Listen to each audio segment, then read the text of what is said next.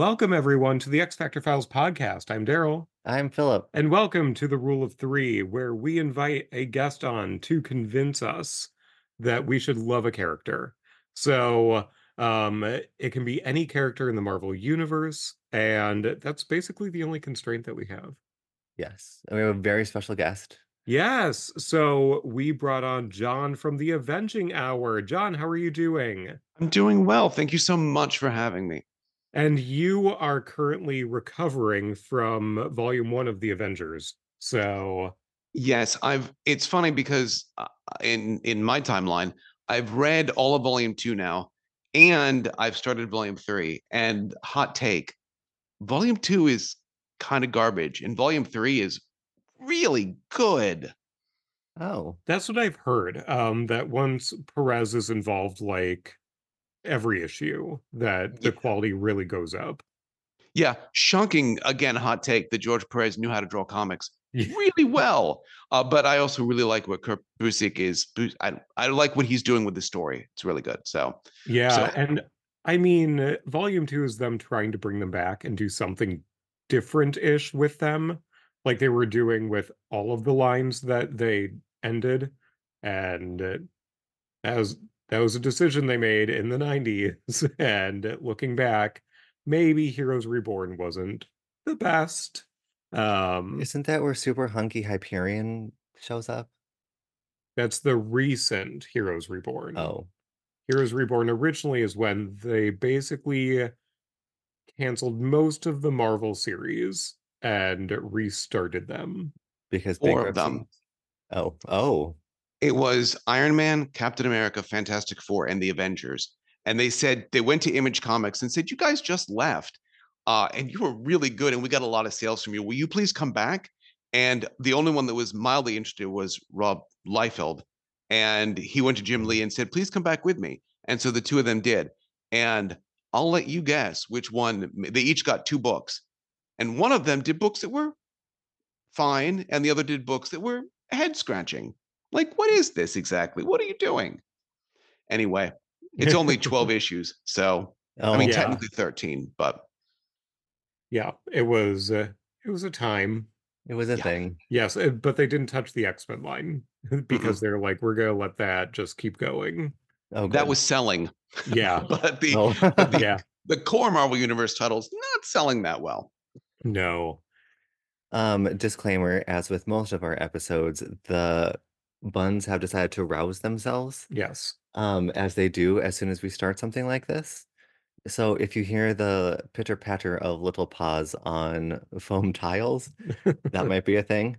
If we are suddenly scrambling to get cords up and out of their ever-growing reach, that might be a thing. Yeah, I was in a meeting last week and um I was 5 minutes into it and Asta started digging at carpet and tearing it up, and I was like, I need to pause for 1 second and turn my sound and camera off while I go get this rabbit out of here. So, There's also a new hay box in the corner that they're working on chewing holes through so they can make it their own hidey box how they want it.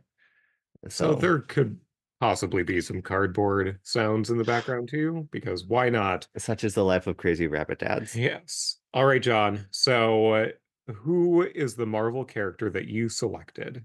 So I spent so much time on this. I really wanted to go with someone more obscure. We had talked about the fact that I was really close to choosing Cactus, but he's only been in like 6 issues, and he's only really interesting in one of them when he's tailing the West Coast Avengers as a cactus in the background that Al Milgrom kept drawing him into shots. There's just a random cactus and no one notices because they're in the Southwest.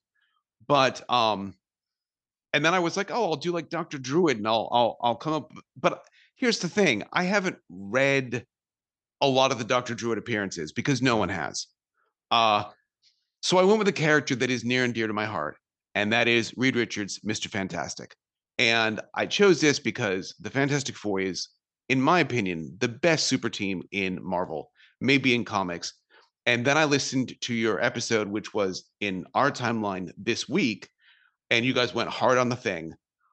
So now I feel like maybe I chose poorly, but hopefully, um, he's not even in one of these issues. So Yeah. the thing, And the Fantastic Four, if we're talking about 90s cartoons and everything when I was growing up, I watched the Fantastic Four cartoon a lot more than the X-Men. So I love the Fantastic Four.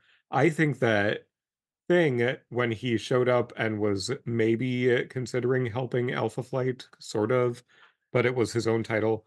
Ben Grimm in the 80s was just a totally different thing. And I feel his character has been redeemed in large part in recent years. That, um, especially in the current Fantastic Four series with that's written by Ryan North. Dan Slott did a lot of work, and I don't like Dan Slott's Fantastic Four that he did previously for the past few years. Um, but he did a lot in terms of carrying on like Ben and Alicia being married, and now they have a Skrull and some other child. It's two alien children that they Oh, adopted. So like he's a much softer character in terms of how he's portrayed. But back in, I would say, the 2-in-1 era, he's just so gruff because they are really leaning into we want people to relate to him because this is the character we're pushing. This is the Wolverine before Wolverine. So Yeah, he can be really annoying. I'll be the first one to admit that, especially when he's all like, "Oh, I'm just a monster. I'm made of rocks." But it's like, all right, calm down, Ben. You've been made of rocks for 30 years. Like, suck it up. You must be used to this by now. Uh, but I like the Fantastic Four because they're not really crime fighters. They're not really superheroes. They're more adventurers. The last issue we'll talk about is when Mark Waid coins the term. Oh my God, what coin does he term? He calls them. Oh my gosh, why is my brain gone we'll dead? get there. We'll get We'll there. get there. This is the teaser for everyone to keep listening. They are explorers, and that's what I like about them. But look, I'm never going to be the big strong guy. I'm never going to be the cool ass lady, and I'm never going to be the really hot guy that everybody wants to have sex with. But what I can be is a pompous, overbearing, smart guy. So I'm like Reed Richards. Perfect. Yeah. And I think it's just I think this is pertinent to what's going on in the MCU because of course the new Fantastic Four movie they're trying to get off the ground and all of the rumors. What do you think about the rumor that Pedro Pascal might be Reed Richards? So I like Pedro Pascal, but I don't quite understand why everyone loves Pedro Pascal so much. And if my sister tells me he's hot one more time, he's not. He's not an ugly man by any, but I mean hot. No. Um, that being said, I'm more than willing to give him a shot at it because I do like him. He's a good actor. I feel like they'd have to put a helmet on him, I guess, for the entire thing for me to, because he spent all this time as the Mandalorian where he didn't really have to actually do a lot of acting, just a lot of voice Yeah. work. yeah. And I mean, when you're looking at the MCU and longevity and everything and how you can play this character for 15 years. So them selecting an actor that's I don't even know how he's over 40. He might be over 45. That's really gambling on the property where you're like, well, like we're hoping that you age gracefully and that you will be still interested and even wanting to be employed Yeah. as this is continuing because I know in phase 1, 2, and 3 and everything, they had to keep extending contracts. They're like, okay, Robert Downey Jr., we need like 2 more films from you. And Chris Evans, we need you for 4 more, but like one of them you'll just be in like an end credit scene. So like, please, we're re-upping your contract. And at a certain point, all of them were like, no, we're done. Like this journey On is over for us. on April 2nd of this year, Pedro Pascal turns 49. Okay. Though Robert Downey Jr. was also not young when they chose him to play Tony Stark, and I'm okay with it with Reed because Reed should be a little older than most of the Yeah. people in the Marvel. Though I don't really know how they're going to do the Fantastic Four because one of the things I like about them is that they are Marvel's first family. Like they Right. were first, and that's going to be difficult in the MCU since we know they're not first. Uh, so I don't know what they're going to do. But anyway, an older Pedro Pascal, I'm fine with it. Let's see Yeah. what happens. He could be more distinguished, and maybe this is a way that I know that in another branch of the MCU, they're trying to do the Young Avengers stuff and set that team up. Maybe in this way, when they introduce the Fantastic Four, they're already parents. Maybe we have Franklin and Valeria already as teenagers, so they can sort of plug them into the newer generation as well. That might be a strategy they pursue.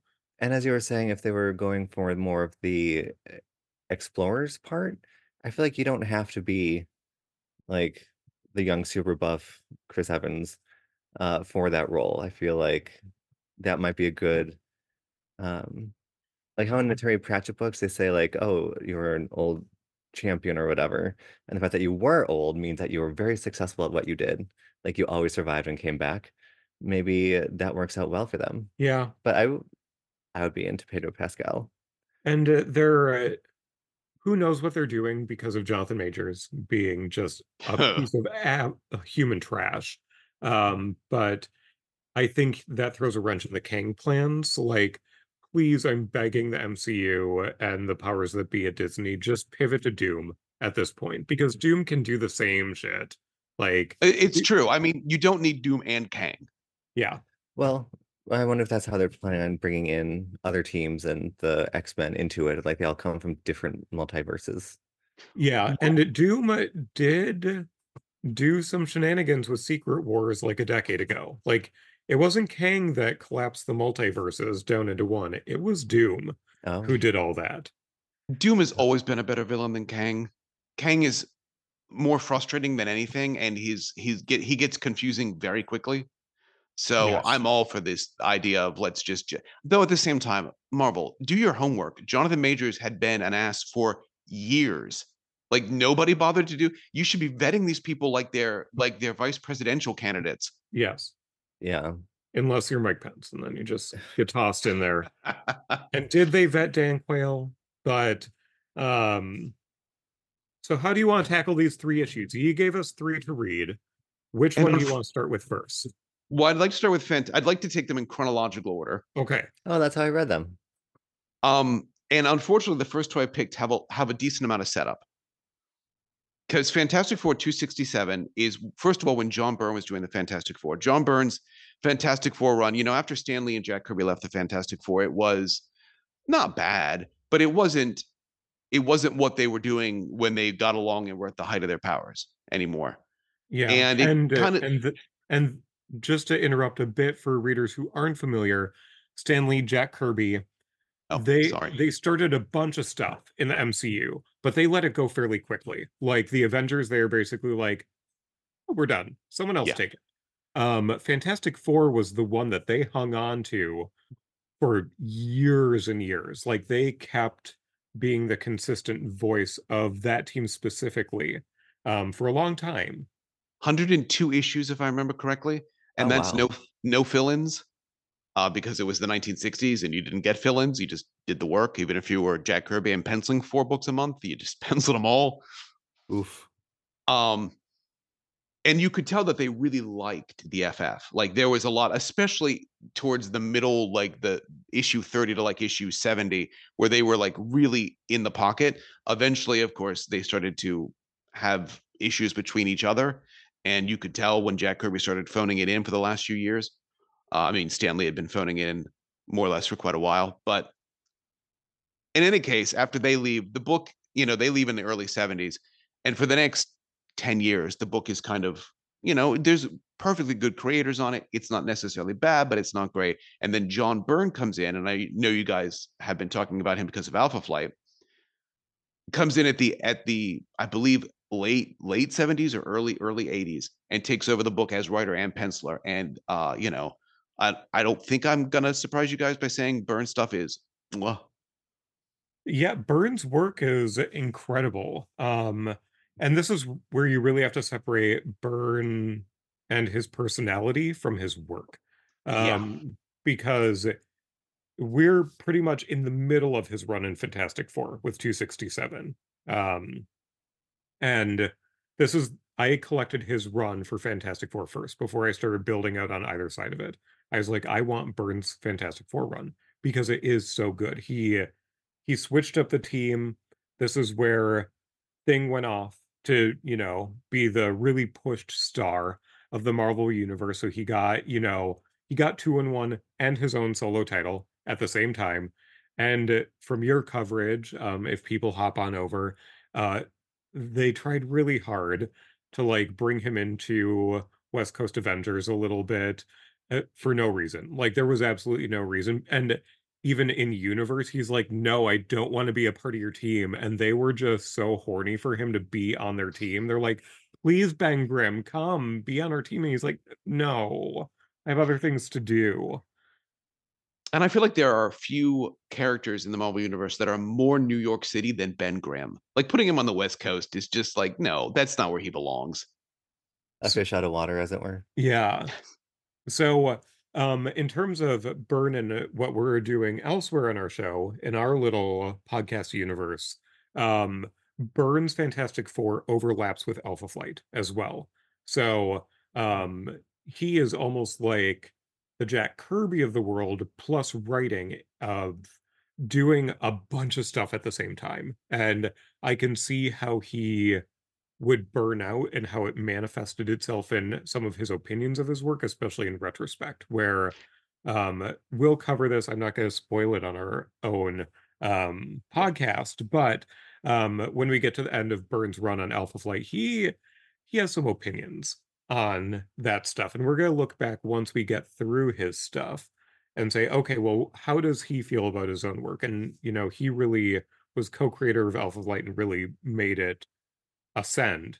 Um, but yeah, like he did Fantastic Four and then he was gone.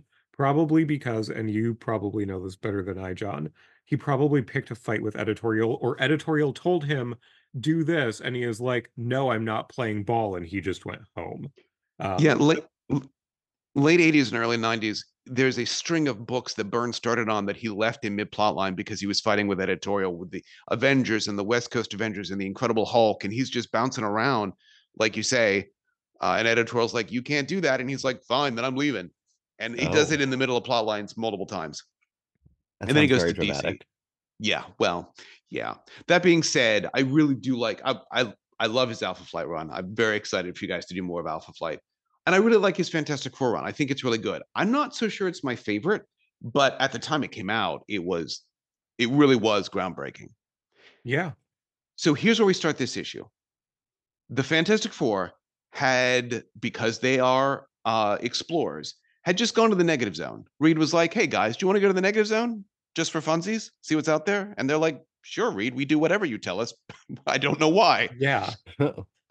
You would think at this point in time, you would think after he took them up on a space flight and got them all transformed into superpowered individuals, they might be like, you know what? Not so sure I want to keep doing what you say, Reed. But they keep doing what he says. Well, they were in the negative zone for negative zone time months. And there was one particular issue where Reed and Sue send the kids, Ben and Johnny, off to the local town so that they can stay back in their tent and have the sexy times. Oh, And Sue gets pregnant In the negative zone. in the negative zone. Now she had gotten, when she was pregnant with Franklin, there were complications because of the cosmic radiation in their bodies. So why she thought getting pregnant in the negative zone was a responsible thing is beyond me. or either of I mean, them had to have that thought. if Reed Richards is made of like rubber, can he be his own condom? I mean, come on. Probably. You Yes. would think so, right? Anyway, so once they got back to our universe, she's having trouble with the baby and she ends up in the hospital. And that's where we start this issue, which I chose. So I feel like there are two reasons why people don't like Reed Richards. The first is that his powers are dumb. And the second is that he's a cold fish that doesn't care about people. I feel like that Ju- might be like people's impressions from the movies too. Like that's my only inner context for Reed Richards was the movies. And I really liked Ian Griffith mostly because of the Foresight saga that was on PBS as an actor. And then the first movies were fine. And then I don't remember much of the latest Fantastic Four movie. when you say the latest, you mean the one with Michael B. Jordan as the Human Torch? Yes. Yeah. Um, well, that Reed Richards was played by Miles Teller, so he's obviously going to be a horrible person. And I I also think that Ian, Ian. It's Welsh, so who knows? Yeah, right. I thought he made a fine read, but those movies didn't really give him much to do. In Right. my, they're not. I don't hate those movies. Their casting of the Human Torch and Ben Grimm was spot on, and I think the other two were fine, but the movies weren't great. Yeah. Yeah. And to set up the team for this issue as well. So I've railed against Ben Grimm enough in this episode. He's not here, not appearing in this book. Sir, not appearing in this book, Ben Grimm, because we have She-Hulk as part of the Fantastic Four. And actually, one of my first two comics issues ever from a flea market growing up was an issue of Burns' run on Fantastic Four. So like this is With my pick. She-Hulk as the tank. Yes. So this is like my team of Fantastic Four. It's the one where it's like, are you going to kill Hitler? It was that issue. Wow, So, that's almost at the end of his run. yeah.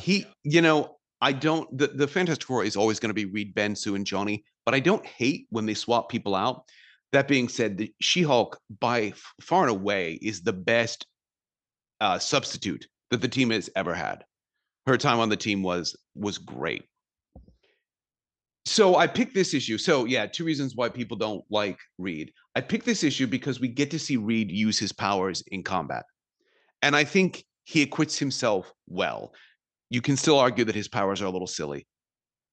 They are a little silly. I don't think there's any way around it. But I think that John Byrne does a good job in this issue of showing that his powers can also be effective. Yeah. And he Yeah. could be effective. So if they're in the hospital because the complications are worse. And There's a lot of big brains in the room. yeah, we have Morbius, Bruce Banner, and a connection to Alpha Flight, we have Walter Lankowski. Yes. Sasquatch is there. Looking like a linebacker, and Morbius looking a little decrepit. He has the Michael Jackson nose.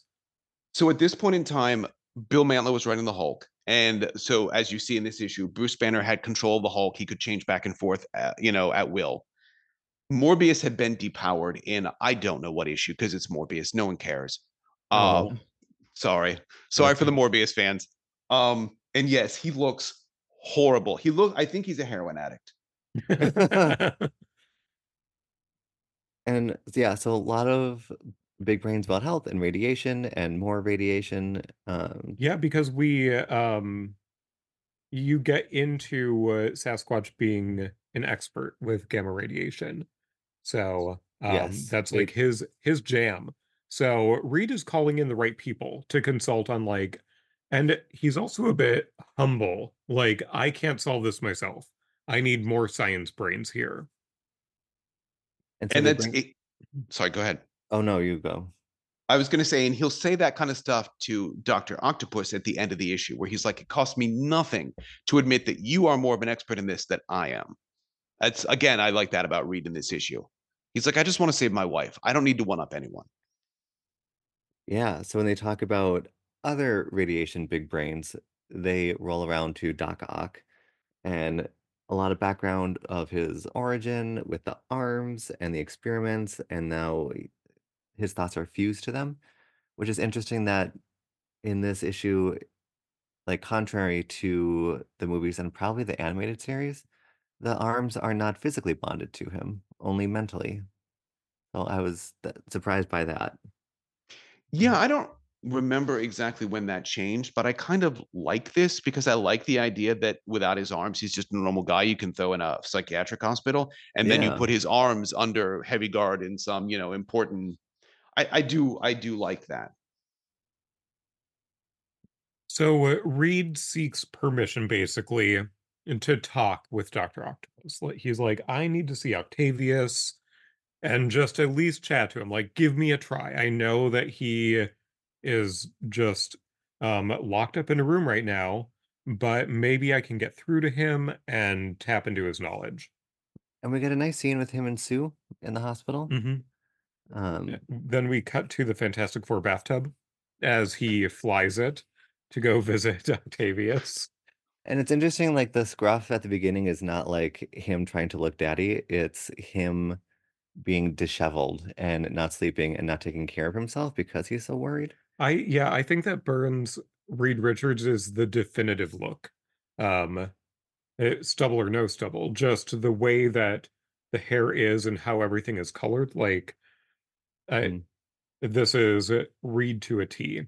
So he flies and goes to room 7. It it is a bathtub. It is a bathtub, yes. It, It's this it's was been designed. I like this because I feel like Reed was like, "Why do I need it to look cool? I'm a practical man. I just want something I can fly around the city." that can hold multiple people. One of them Mhm. being the thing. Yes. I like it when they modify it. I think it's in the 90s, or late 80s where they're the sidecars. Um, Mhm. so that Yes. Ben can just go in a sidecar. Oh, Yeah, it's had much better designs than this. if it's a sidecar, they each like points of the force. So like on one side, there's the it going down from the center to the side, but not on the other, so it does look like a fork. No. Yeah, I that wish, but no. yeah. Oh, That's a that would great be idea. fun. Call up Ryan North. Tell him that idea. Um, so he sort of breaks through to Octavius because he treats him like a human. Um, Which apparently is novel. yeah. The people in the psych hospital are like, he's doing all these things that a professional would take months to get to, like, and it works on the first try.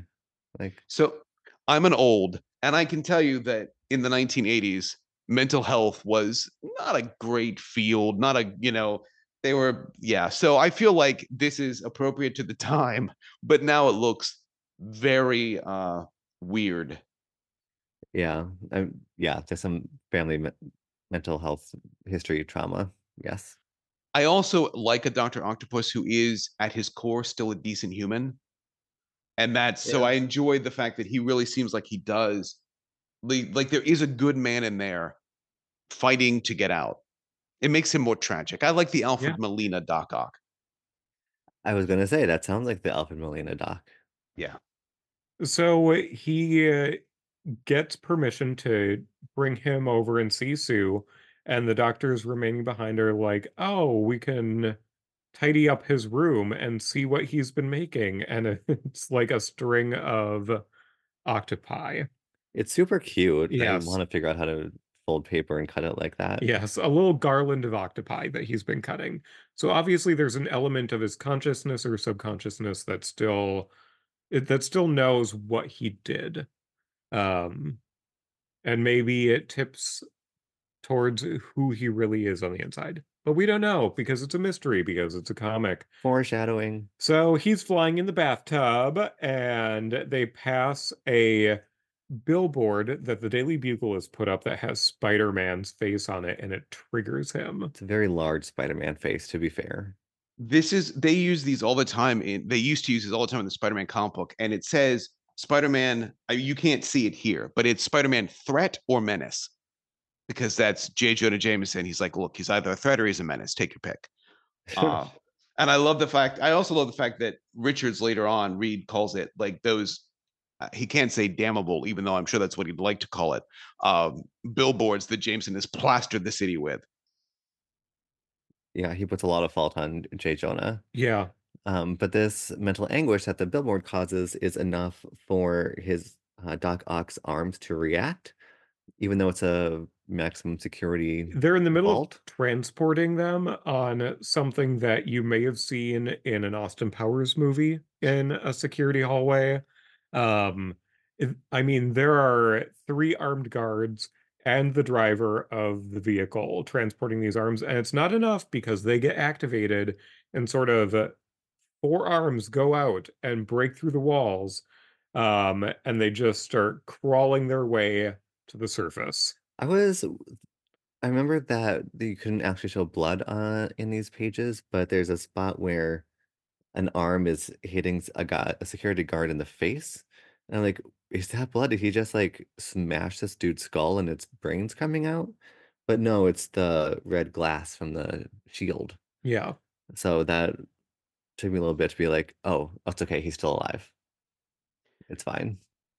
And I love these panels of the arms, just the arms, like especially the one where the arms are like silhouetted running across the rooftops of the city. Yeah. So they move quickly because they find this bathtub that is still in flight. So the Fantastic Car with Reed and Doc Ock still in the air, and it snatches both of them. Oh, The Fantastic Car plummets. I was hoping it was on autopilot, but maybe that's the bathtub shower combo evolution. um, and Reed does a good job of fighting off the arms using his powers. Because we saw like the pages before set up a good context for how much destruction they can wreak and how much they can, or how little regard they have for security guards. Like they can Mhm. just take them all out. But Reed holds his own. I mean, he's kind of a living non-metal Dr. Octopus. I mean, the powers are kind of similar between him and the arms. Yeah. And the arms had just set Doc Ock down on a rooftop. So, He just needs a timeout. yeah. And the arms like smash into a building with Reed. So they're inside an office building and they're pinning him down. And then one of the arms retrieves Doc Ock and brings him in. And he puts on his little suit. He gets cinched for the gods by this tentacle suit, And the this colors in tentacle bustier. Um, the colors for the background are well done. Like is a horizontal blue, a horizontal yellow, and then pink fuchsia red as he's putting on the arms as like a almost like a needle mhm. moving across a gauge. So I feel like once he's in the red zone, he's Doc Ock again rather than Otto Octavius. John Byrne did not want to pencil backgrounds. So So maybe I'm giving too much credit, is what you're saying? no, like he does it on others, but you'll notice in Alpha Flight sometimes too, where you're like, oh, it's hit the famous Snowbird issue that we'll get to, which is wonderful, but I love also that issue. I thought it was well done. where it's like, oh, it's half the book is just white with text bubbles. It's because it's a snowstorm. Um, so Doc Ock is almost leaning into the like, I'm gonna kill. Like he's No, he does. He says, and Dr. Octopus kills. right. I think he's still teetering there though. Like, because he's able to be talked out of it.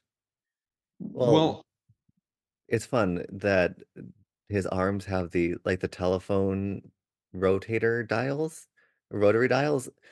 He has his arms have that. So Reed stretches his rubberness to the max to reach these dials and sort of nerfs the arms where they no longer become a threat. They're just like waving wildly like the Inflatable used tube car men. salesman.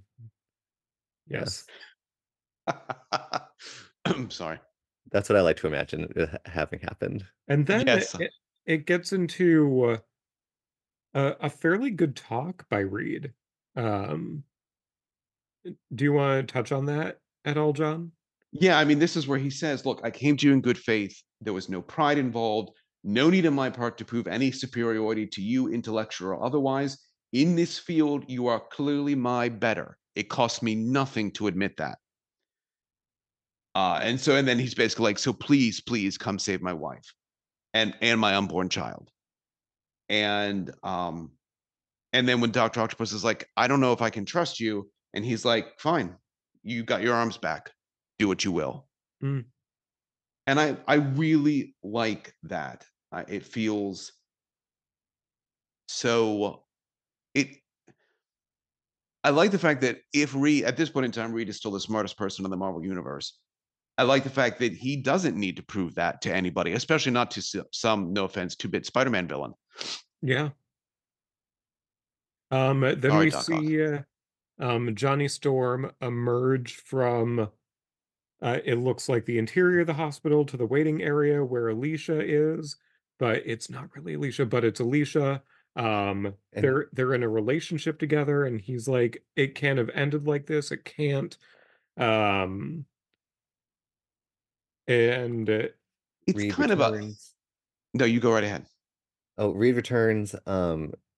shouts no, goes rushing in, and yeah, He's how is she, doctor? Like, I Doc Ock.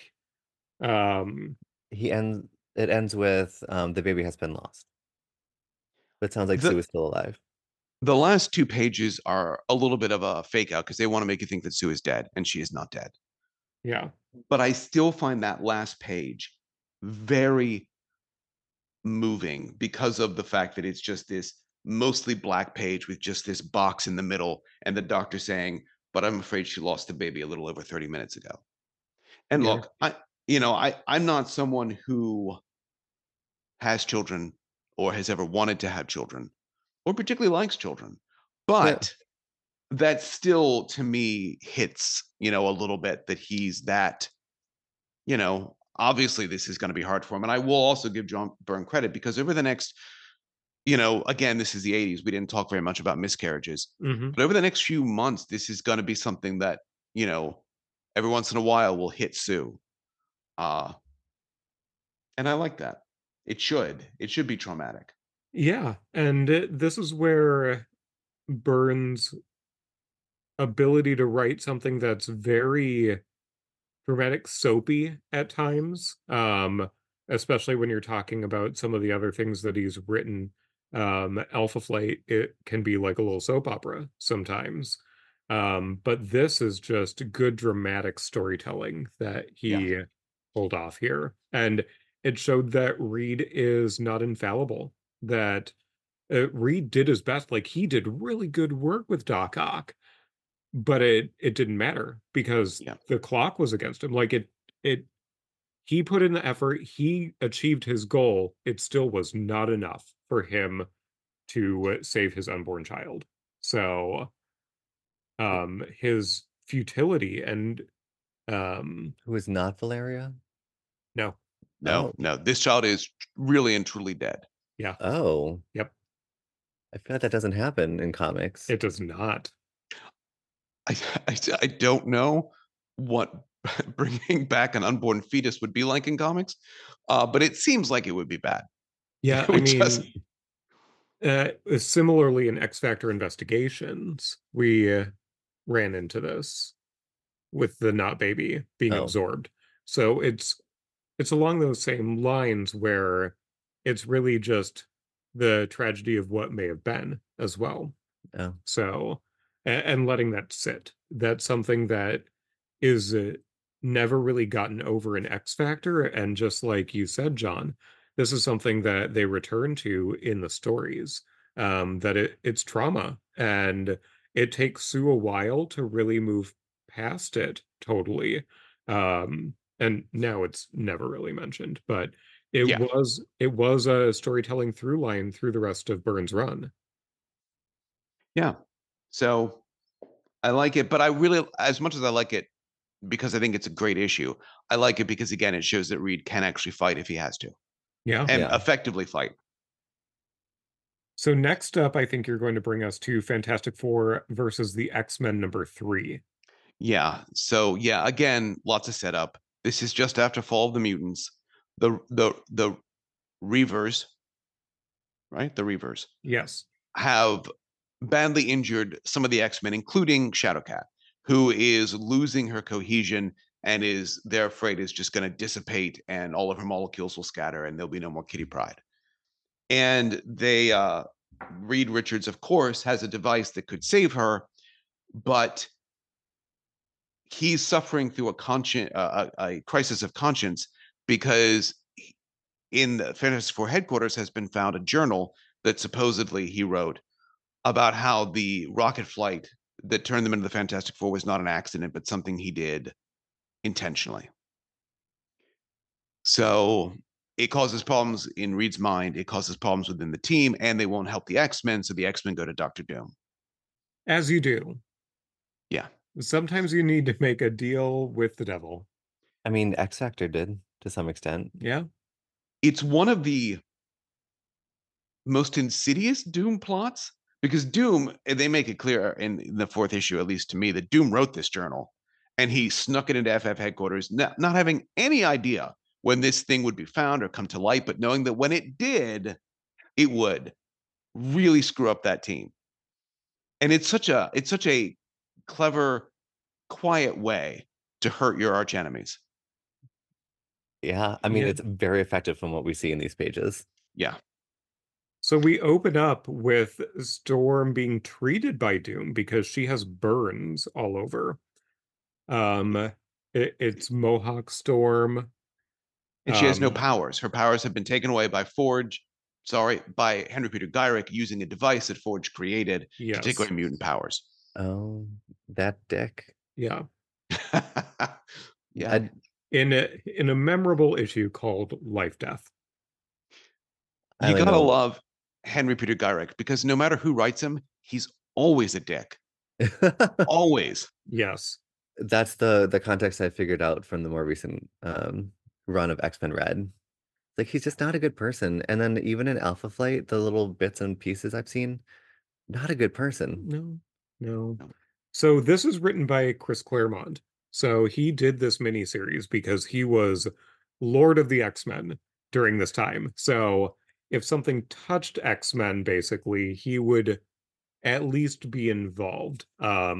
He'd be consulted anytime something would touch his characters. And it's other people have mentioned how with the X-Men, like there's some reason that people fight them as a way to like help boost the other title if it's like so and so versus the X-Men. Like I didn't know it was a Fantastic Four. I knew it was the Eternals at one point, the Inhumans, Avengers, which is one of the first comic books I'd ever gotten. Yeah, And now, Avengers versus X-Men in like 2010 or something. yeah, That series. and the most recent Avengers, X-Men, Eternals, Judgment Day-ish, blah. Oh, not good. Not good. They did they did an Avengers versus X-Men comic shortly after this comic came out in the late 80s. And Claremont did not write it. I think he wrote this because he really likes the Fantastic Four, because he has a 4 or 5 year run on that title after they kick him off the X-Men books in Oh, the late 90s, early aughts. does that include the third book when we get there? The The third Fantastic Four. The third of the Rule of Three, like isn't 2002? Your third pick was not written by No, no, Claremont. no, no. That's not Claremont. No, Yeah. I don't like Chris Claremont's Fantastic Four. Because, so here's John's feelings on Chris Claremont. Since I'm throwing shade all over the place today, Chris Claremont's early work I think is so good. His early X-Men with John Byrne, I think this series is excellent.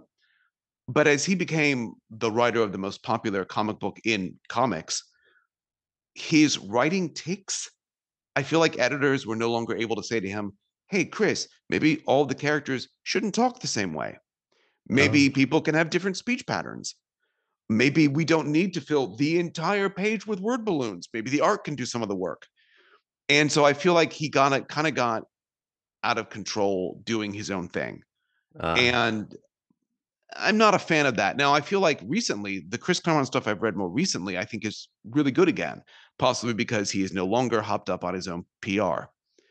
Um, And again, go yeah, ahead. because Philip just this morning finished the Crosstime Caper and Excalibur, Oh, which I explained it started off as 9 issues and then it extended to 12 because of that Claremont effect where it's like they weren't going to tell him no at that point. They weren't going to say, no, you only have 9 issues. They're like, Claremont wants to give us 12, so he's got 12. and you can sort of tell Oh yeah.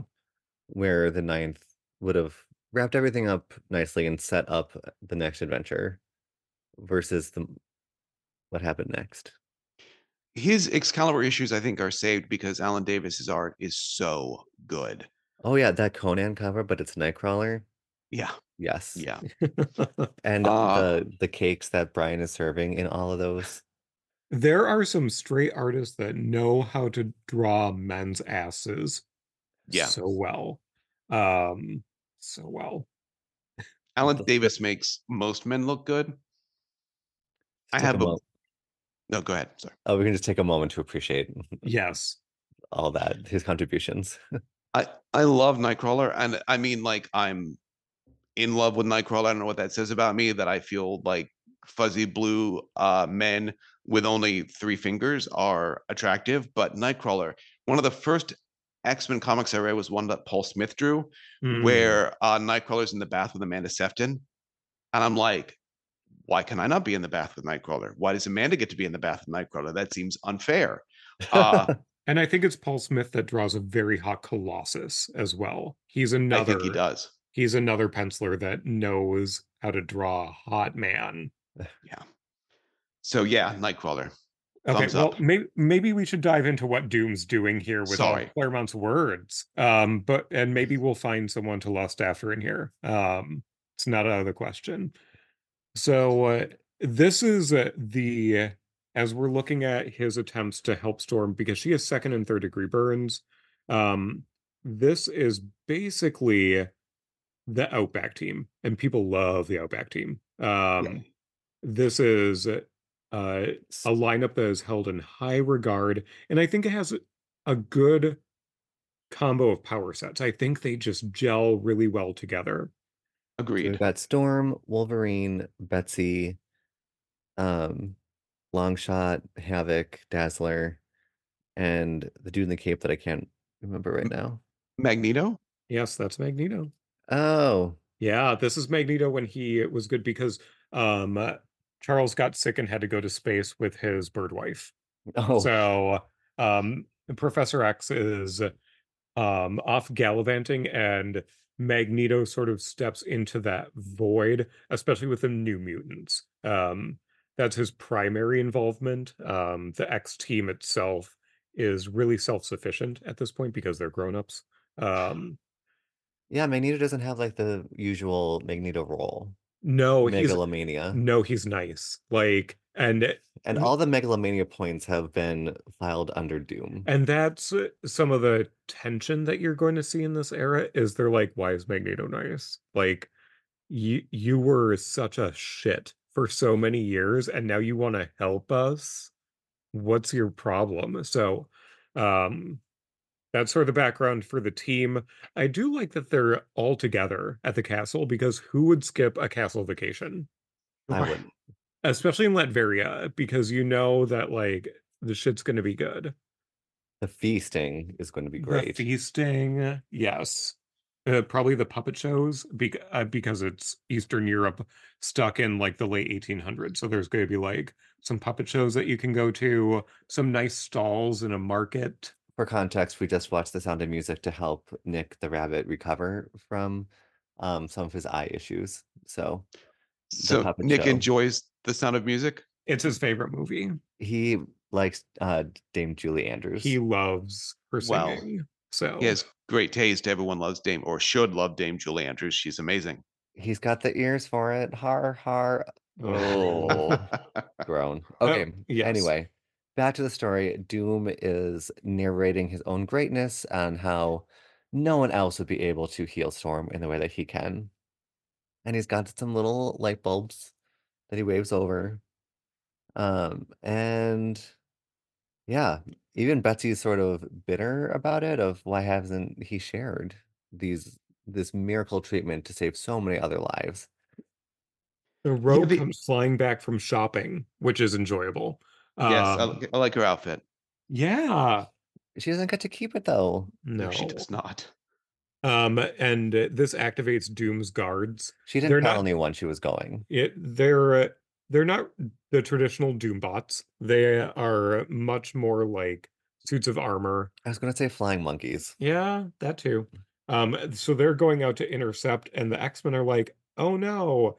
And Havoc is being a himbo and starts firing at them because Rogue activated the intruder alert perimeter alarms because she's just coasting back, like flying back on her back. She's just so relaxed. Like Yeah. she had some retail therapy and is just having a great time.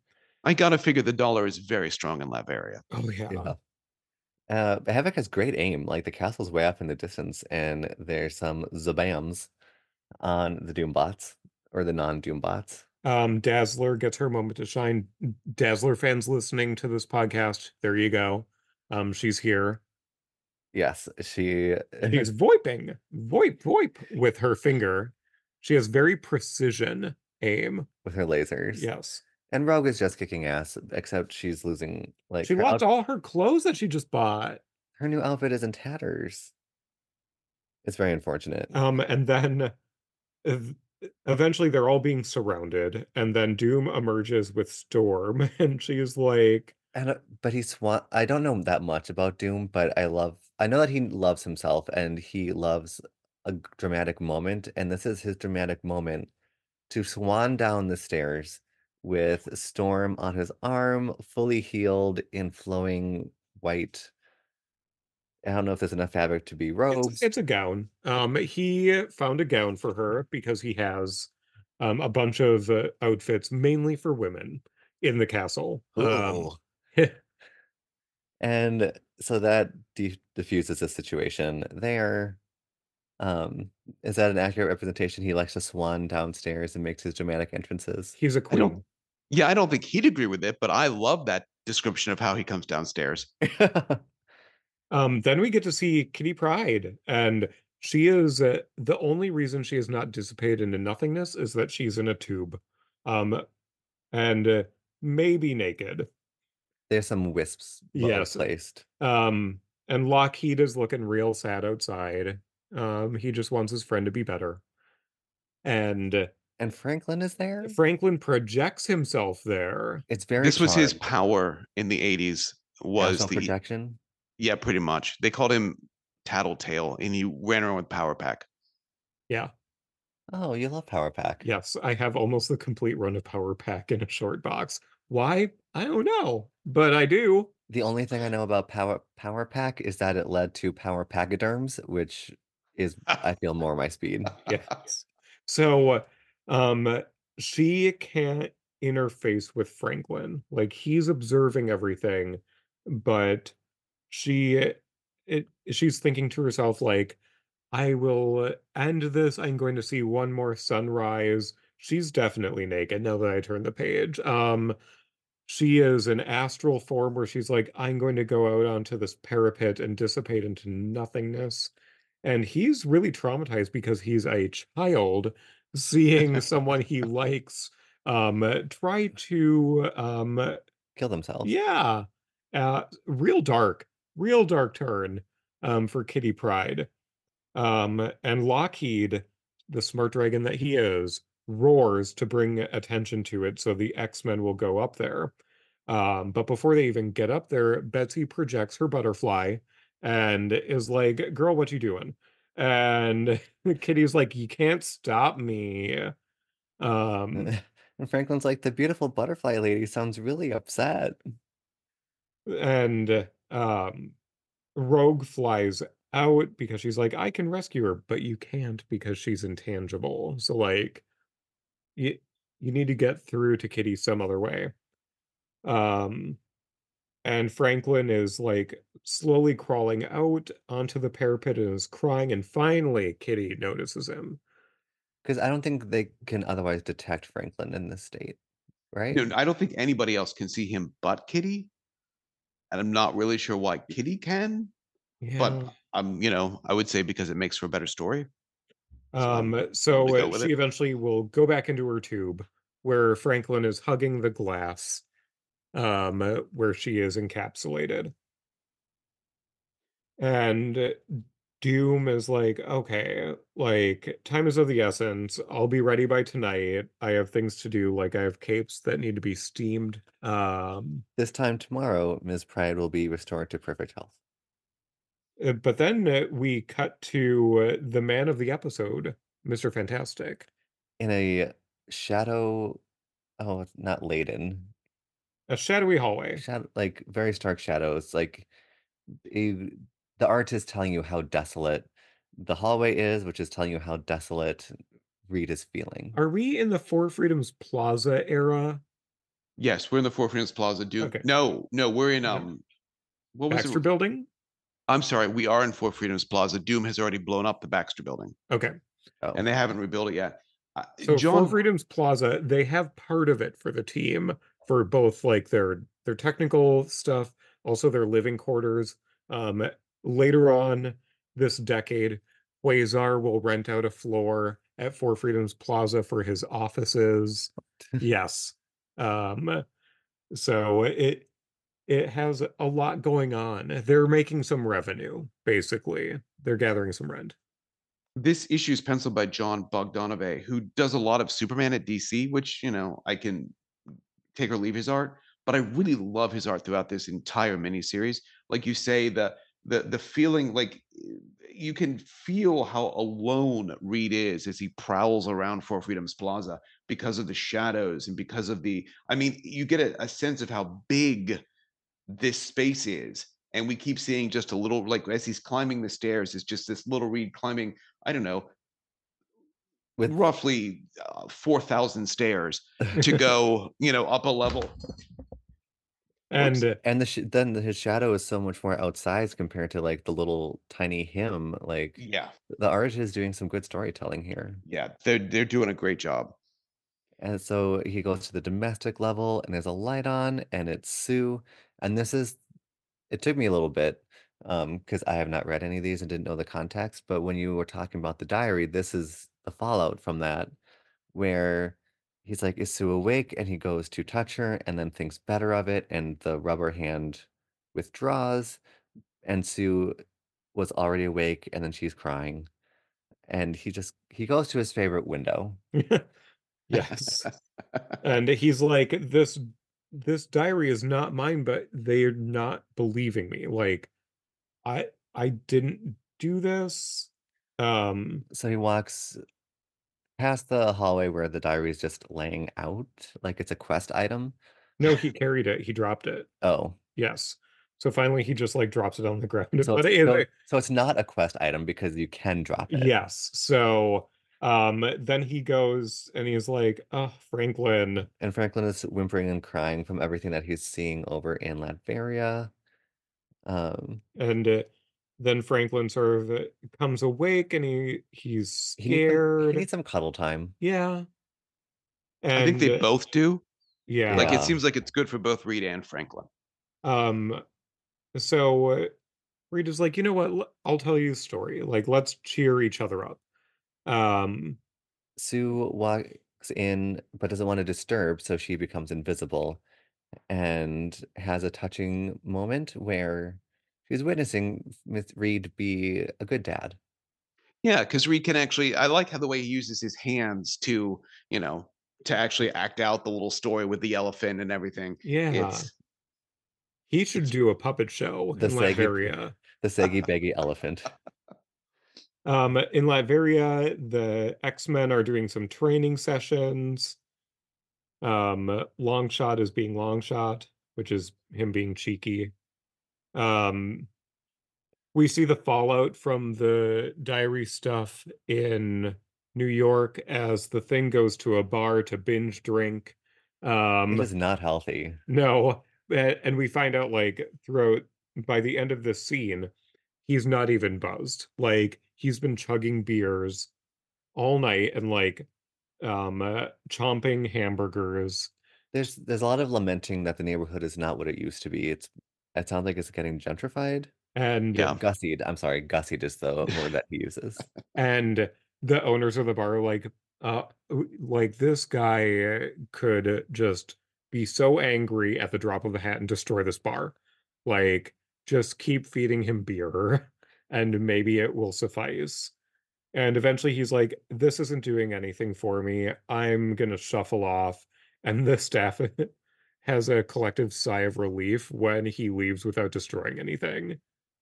Which, Yeah. You can only imagine. yes, And a lot of the thought bubbles are referring back to the diary. How could my friend do this to me on purpose? It has ruined my life.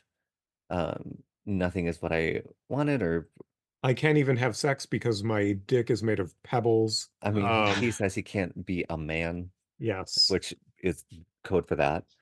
And I like my explanation better. My it wouldn't have been printed. But he leaves the bar, and there's a tanker that has jackknifed and is on fire, and the car underneath there has a baby in it because, of course, it does. And so the thing comes over. In a rudimentary 80s car seat. Like this is the type of car seat where It's a like it was like the roller it coaster is, bar that you would put over a baby and you're like, it's safe. I was just Um, about to say it's the roller coaster bar. yes. Um, so he saves the baby even though like he's getting warmed up. Like, even though his jacket was soaked in water before he went in, um, he can feel himself getting warm, but he's able to protect the child, get it out, and it was something that he wasn't otherwise able to do, if he were his non-cosmic raid infused self. Mhm. So, The Human Torch flies and has sex with Alicia. I just summed up a whole page by saying that. Like he's similarly going through it. because he was the one that burned Storm, like, is an errant fireball of his, and so now he's like, "I need to have perfect, particular control over my power so it never happens again." Like, I could have killed Storm. We have to I give him nearly did. something. He has to have something to be upset about because, of course, Ben Grimm is a little upset because he got turned into a giant rock monster. But Johnny loves being the Human Torch. So even if he found out Reed did it intentionally, why would he be upset by that? And it's sort of like he knows that, like, he feels guilty for not feeling mad. Yeah. But yes, they definitely have sex. Um, they're boning. But then we go back to Reed, who has put Franklin to bed. So he's finally calmed down, tucks him in. Sue shows up with some tea and reveals that she saw the whole thing. They watch the sunrise cuddled together. And she says the author of the diary couldn't be related to Franklin the way, or couldn't have related to Franklin the way you did. He was a man who used people, who saw them as tools. He uh, would have responded analytically. You saw a human need and answered as a human being. So that Yeah. was, I like that, though at the same time, I'm like, so people change. He may have been a Yeah, bastard when you married him or when he yeah, did this to you guys a few years ago. And maybe he's just, but whatever. You know what? I like her explanation. And I think it's true. I mean, you look at Reed with Franklin, and this does seem like someone who truly does love his son. yeah. We're back in Latveria. It's that evening, presumably. So, Doom has his freshly pressed skort on, and it's a tunic, it's a belted tunic with some metal plate armor underneath, as you do. And so Reed, having got over some of the emotional turmoil he was in, is back to thinking about Kitty and the design and how his feelings and turmoil before were hindering him actually being able to help Kitty, therefore forcing the X-Men to go to Doom. And And we there's find something here that I think is important for Reed, which is that the whole point of the Fantastic Four is Reed screwed up. And that is something that you feel like should come back to haunt him more often than it does. To be fair, Lee and Kirby did a decent amount of it in the 60s. But then after a while, it just rarely comes back. And I feel like it should come back because this is a guy that supposedly has all the answers, except for the one time he didn't when he turned his best friend into a rock monster. who can't have And sex anymore. he yes. can. I'm sure that So there's a commercial on broadcast TV like, "Do you have Pebble Dick?" And there's a medicine for that. You can get a so I shot. like I like the fact that this shows Reed at not his most confident, and he has to get his confidence back, and he's helped with that by his family, who all come in at the end, and they're like, Reed, we've got your back. We're your family. We trust you. We love you. We're here for you, and I And like that. Ben comes in reeking of gasoline and beer. I mean, that could just be a typical Tuesday. Yeah. So that's our second issue. Yeah, Um, Reed showing that he is fallible.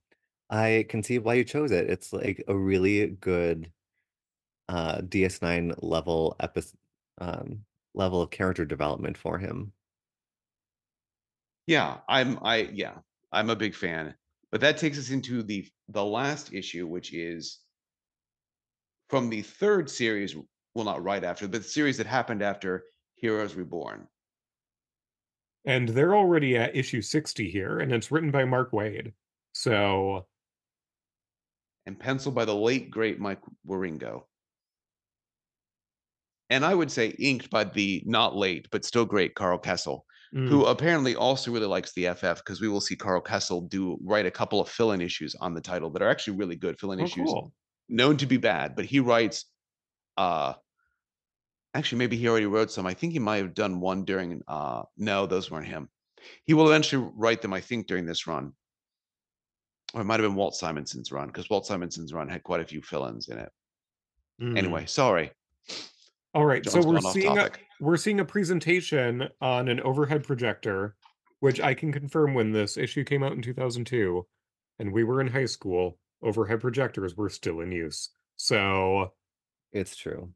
um, it's meta, and the Fantastic Four have become meta within the Marvel universe. Like, Fantastic Four issue number one exists as a comic within the Marvel universe. So they've uh, Yeah, they've commercialized themselves. I mean, by issue I'm sorry. they have to if they're buying a whole building in New York City. By issue 10 of the original series by Stan Lee and Jack Kirby, Reed was going to Stan Lee's office to talk with Stan Lee and Jack Kirby about the comics they were going to make about the Fantastic Four. You know, it can be hard to read 60s comics because it was a different time. But Mm, I firmly believe that the Fantastic Four was where they were like, let's try to do things mostly differently. Because those comics do read, in my opinion, better than a lot of 60s stuff. Read 20 or 30 issues of 60s Daredevil or Spider-Man. Well, not Spider-Man. Steve Ditko did great things with Spider-Man. Daredevil or Avengers or whatever, and you start to want to like poke your eyes out with sharp knives. But Oh no. the Fantastic Four, I feel like, is often still really pretty solid, even 50 years later, yeah. This is a 60 years PR later. firm that has been hired by the Fantastic Four to rejuvenate their brand. And it's funny because some of the explanations, like their licensing revenue is down 22% from last year. Wizard magazine hasn't picked hot picked their comic for months. Oh, which is funny because Wizard What's a thing? was a thing, isn't around anymore, which is too bad. Because I feel social media really sucked off.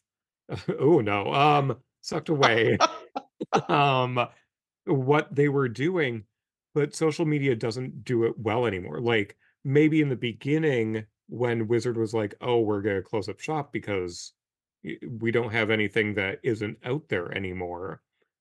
That's not true anymore. Like so many resources online are clickbait now, and it is like a tweet that is like a two-sentence spoiler for something, and that's it. It doesn't serve the purpose Wizard did, which was to get people excited and to promote. Like that's where people would go for interviews. Like the Mark Wades of the world would give an exclusive interview to Wizard to talk about I'm coming on as the head writer for Fantastic Four, and it's so good. Here's some teases for like the first arc. Like it was so much more, and we don't have that resource Hmm.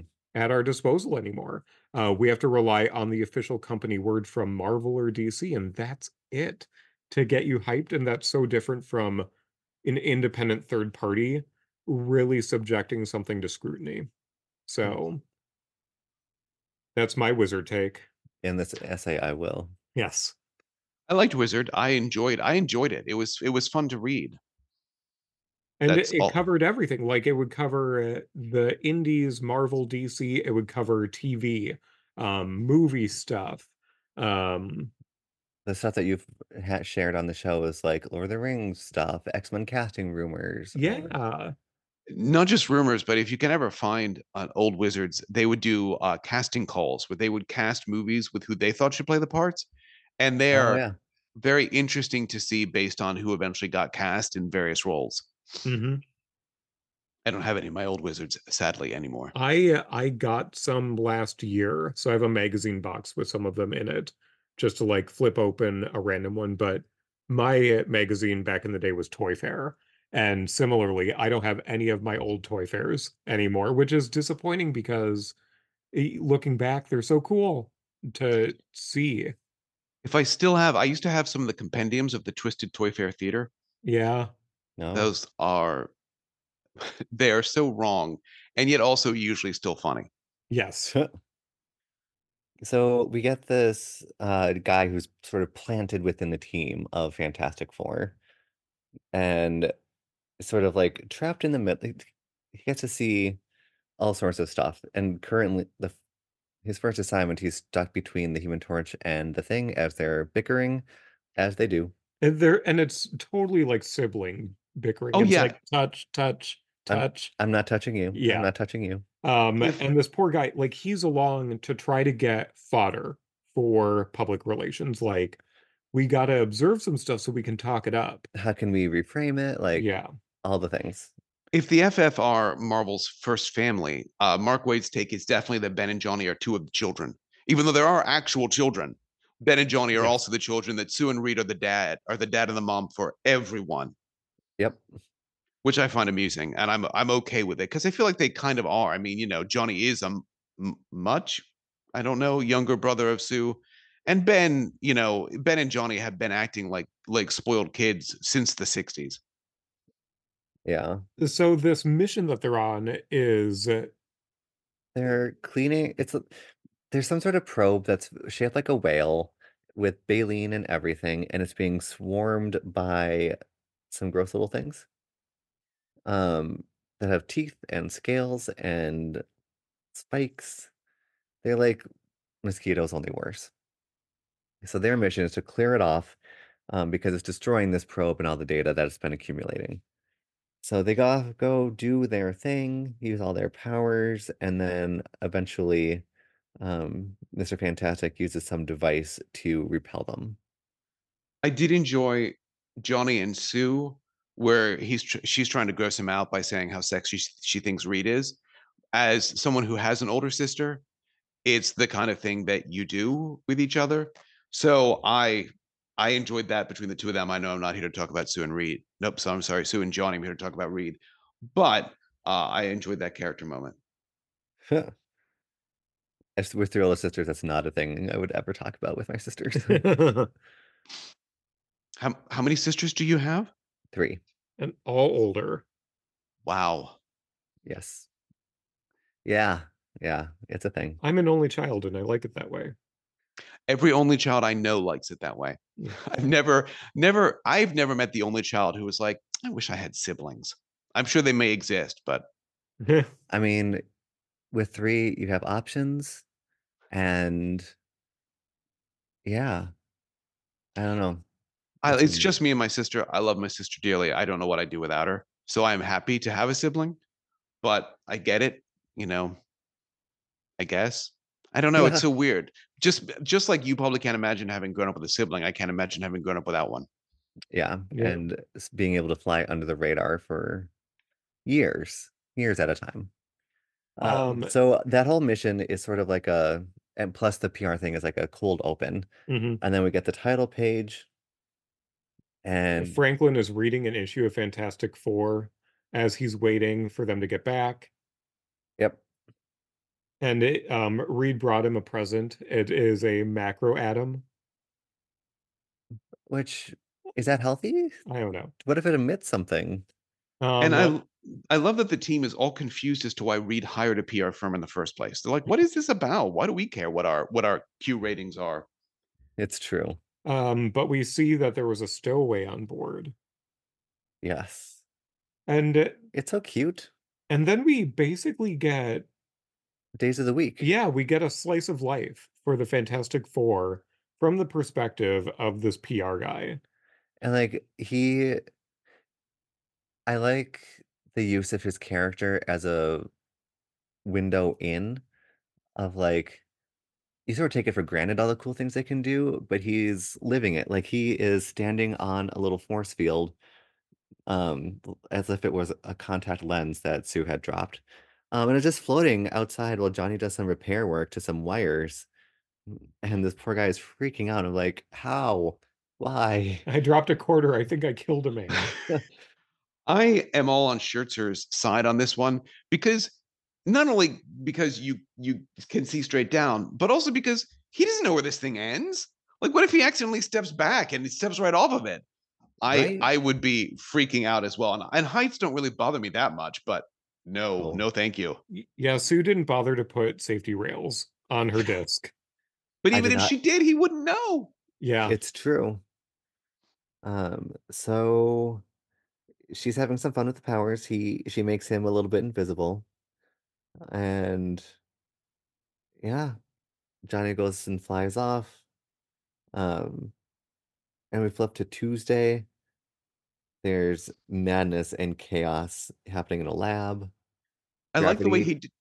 I like the way how he describes how they sound. Like when Reed uses his powers, it's like rubbing your hand over a balloon, and Yep. with Ben, it sounds like rocks in a clothes dryer. I think that's kind of interesting because you don't think about that. I don't think about that when they're No. doing their stuff. Yeah, I agree. That was a fun part of this issue where I'm like, I've never considered how their sound, like maybe their voices, but definitely not the sounds of them. Oh yeah. Um, so Tuesday, there's some gravity gone awry, and they have to get rid of this anti-gravity liquid. So, apparently it's the middle of the night. It looks like the thing is in his pajamas. So to keep people from flying out to outer space, Johnny Storm ignites the liquid to burn it off, and Reed has to reach up and grab people before they exit the atmosphere. And through some team effort, like the equivalent using their powers of like holding onto someone's foot as that person is reaching for something else. That was kind of fun. Yeah. And they think they figured out why Reed hired the PR firm because this is a big scientific symposium, and Reed wasn't at it. And they're like, "Oh my gosh, he didn't get invited. He always gets invited. This must be why we've hired the PR firm Hmm. because he's not being invited to big sciencey science stuff." Yeah. Then we move on. Um, We also get him. The thing is looking over his shoulder of the PR guy as he's typing, and he's like, "Why do they do what they do?" And the thing is like, "Why do you think we do it?" And he says, "Because you're superheroes." And the thing just walks away laughing because they're not superheroes. Wednesday, we have Ben Grimm carrying a clock. Speaking of clocks from before we started recording, um, there is a grandfather clock being carried as Sue is with Valeria, and they stop, and there's some hip hop artists who have done a remix. They have sampled the Yes, thing. for their Burn CD Clobberin' Time. Something that's probably gone by the wayside in recent years is people like having their own burned mix CDs Oh. to give to passersby for money. Oh yeah. When I first started going to concerts, that was a thing. Yeah. Um, so they rap for Ben Grimm, and um, he's like, I, it's cool, I guess. Like, this is fun. It's better than them screaming at me to get away from them. And it's the Hulk will be jealous, so cool. And then we go to Thursday where he's like reading a book and quietly rapping the song to himself. Yes. Friday, we get some square bubbles being blown by Franklin. And And Reed and Sue again talking about why did he hire the PR firm? And he blows it off because some people come around him and the kids are like, "Look, it's Mr. Elastic." And he's like, "I think the name Mr. Elastic tells the tale, you know." Yep. Because they're viewing things they themselves have defeated in a museum. Which as a museum facilities person, if someone were blowing bubbles in my museum, absolutely not. That would be shut down real quick. And then Saturday, we see a mock-up of a new Fantastic Four comic being relaunched, um, and where I it's F exclamation point, F F. exclamation point, with suit redesigns. Like, it is such a parody of actual comics and the comic industry, where they're like, oh, we're going to start off with a brand new number one, and they're getting new outfits. I know you have not seen Stargate all that much, John. Have you watched Stargate SG-1? No, sadly, I it's on my list of shows to watch. I know it's like I don't know, 15 years after it came out, but it's on my list. There's in the later seasons, they absolutely do not take themselves seriously anymore, and it's fantastic. Like Richard Dean Anderson, like calls out these aliens on their bullshit of like, could you be any more cliche? And you get some really fun episodes where the team that goes off and does all these interstellar adventures has to sit down and talk to a TV producer about how they're going to make a TV show of their team and like all the ideas, and you get like the little snippets of it as it actually happens. And it's, I think they use that plot line twice, once with the original team and then once with the new team. And it's so good and like it's so campy fun. I just love that they did that here too. I'm gonna have to. I really am gonna have to move it up my. I don't even know where I can stream it right now, but I'm gonna have to move it up my list of things to I think watch. it's on Amazon right now for free with All no right, commercials. I will have to And check it out. Daniel Jackson, you So, wouldn't think, but yes. um, and so this is the proposal, to sort of relaunch things, and we get the PR firm reflecting like, they've been around a long time. Um, Although correction, I don't know if I just said Michael Jackson, I meant Daniel Jackson. I think you said Daniel You Jackson. Okay, did. good. Yes, you did. Um, Whew. so it's basically like they're always showing us something new. So that's the PR firm's take that um you do it about people, not the costumes, and people will care about it. Like make it rooted in their personal stuff. Don't make it flashy. You don't need a foil cover. Um, and then we find out the real reason why Reed wasn't at the symposium. He's the one who turned them down. He wanted to Yes. spend some time with his family. Yeah, Valeria is only going to be a baby once. So he wanted to take the time to be with his family. And we find out why he hired the PR firm because he does feel bad about the rocket flight that changed him into the Fantastic Four. And he wants to make them he feels like he destroyed the lives of his family and he wants them to uh make sure that the world sees them as heroes because he thinks Yeah, they're heroes. yeah. And I like the fact that while Claremont touched on this, that he feels bad about he does still feel guilt and about the rocket accident. He didn't we I like the fact that Mark Waid took it a step further and said, and what's he gonna do about it? Because Reed is someone who fixes problems. He sees a problem and he fixes it. And so this is how he's fixing this problem. He can't go back and unmake them superheroes. And at least one of them wouldn't want to have his powers taken away, but he can go back. I also like the fact that he says, well, he's telling this story to Valeria, and he says, his, talking about himself, his guilt was unbearable and deserved. Like he knows he screwed up. I mean, he's Hmm. not wrong. This is all on him. So Yeah. and it's a really good reason why, because the FF have never had have never had secret identities. They've always been out in the open. So you can, if you want to, take this all the way back to Lee and Kirby and said this has always been Reed's plan. This is why he has always had them operate in public because he wants them to be seen as. Um, I also like the fact that when he's talking about himself and he says, "Who would call themselves Mister Fantastic?" Does that sound like something anyone would really want to call themselves that? But I do that because that's part of the show.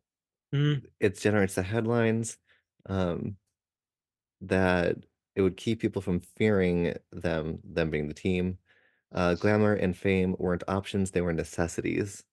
Like, And then when he says by turning maybe by turning his friends into celebrities, he could be forgiven for taking their normal lives away. And the look on his face is just this panel with no dialogue, and then he says someday. So you can tell he's still haunted by this. And no matter what the sliding time scale of the Marvel universe is at this point in time, Franklin is, I don't know, at least like 9 or 10, I would say. So this happened, Yeah. I would say, over a decade ago, and it still haunts him. So And what do we then the think about craziness. Mr. Fantastic after this? he gets a lot more depth than I think I had ever given him credit for. So, like, good choices for the rule of 3. Yeah, This is sorry, go ahead. I think it's really important for people to take the time to understand some of the motivations behind a character. And I think your selections for the issues brought those to the forefront. That he is motivated by his own drive for science and things like that, but deep down he is just trying to make something right, I think, and do the right thing. Deal He with his guilt Yep. from what happened and try to make it something productive. Um, yeah. Yeah. I know these are all older comics, and I'm not saying that there aren't good newer comics with Reed, but one of the reasons when I kept trying to go for more obscure characters, I've read these issues so many times that they are imprinted on my brain. And when I first thought, what about Reed? These 3 issues popped to my mind like that. Like there was absolutely no hesitation. These are the 3 essential Reed Richards issues. And I felt like if I went with someone that was a little bit more obscure, I would have had to read a lot of issues and then try to figure out what makes them who they are. Whereas, again, I know these issues so well. Yeah. Great choices. Yeah. Thank you so much for joining us and um really bringing to light a character that I'd read one of these issues, maybe two. I might have read Fantastic Four X-Men um at some point in the And past decade, and but 267. and 267, yep. So Well, um Mark Wade's Fantastic Four run is fantastic. I'm a Mark Wade fan. I think most of what he does is I should not have used that word, that adjective to Yeah. describe his run. I think it's really good. I mean, I've always liked his stuff, and I think he does a really solid job with the team. So maybe some season after you guys are done with Alpha Flight, you will take a look at the Mark Wade yeah, Fantastic Four run. I definitely want to read more of it now. And Yeah, we Imaginauts. Imaginauts is what I was trying to remember at the beginning of the episode and could not. Mm, That's ah, what he calls them, Imaginauts. to dear listeners who stuck with it, that's yeah. the word. We have come full circle. Yeah. All right. So, what do you want to pitch us? Like, this is coming out in a few days after we record. So, what's going on with the Avenging Hour? Where can people find you? Give us everything. Well, we just dropped the episode that you two were on that we recorded in, I don't know, like 1999, where we looked at costumes for from Volume 1, which means our Volume 1 retrospective is finally over, and we are starting on Volume 2 on Monday. Uh, yeah, which is tomorrow, which Yes, is which when this is released 2 days ago. Yeah. So, if you want to get in on the ground floor of something, go over to the Avenging Hour for Volume 2 of the Avengers, which is it's not going to be that long until you're no, in it's Volume not. 3.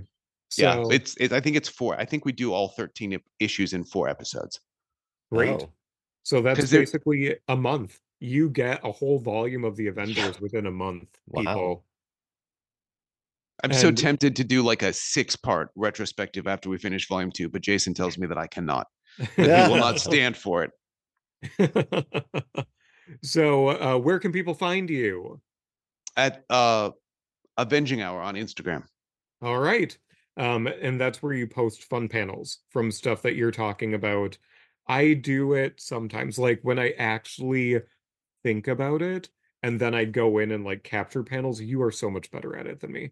Like, and also Instagram's scheduled post feature, what a blessing. Oh, yeah. For me at least, like I will pull everything and then just schedule a week out.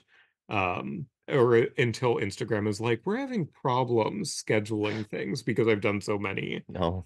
So keep up the great work. I am really looking forward to Volume 2 because I've never touched Volume 2 of the Avengers, so I can read along. And You might not be looking forward to it for a long time, but and you guys, again, I'm so excited for this year on X Factor Files because I'm really enjoying. Well, there's only one episode of it so far, but I'm really excited about Alpha Flight. I'm curious to see who else does these, and I like Star Trek Marvel comics. I have all of them, so Oh, I'm also hooray. excited to hear you talk about them as well. yeah, we I have like 3 more issues I need to track down, like 1 of DS9 and 2 of Voyager, and that's it. Then I'll have everything on hand too. So it's a fun little corner of the Star Trek comic universe that existed for like 18 months, and that's it. Such a shame that it came and Yep. went so quickly because I feel like there was a lot of potential in some of these titles, especially Starfleet Academy, because they went Yes. somewhere different and did something that nobody else had done. Yep. Yeah. All right. Well, thank you so much, John. We will catch you next time. We are going to draw you in, I am sure, for another episode of something. So fear not, listeners. You will hear from John again. Thank you so much. Thanks for listening, everyone.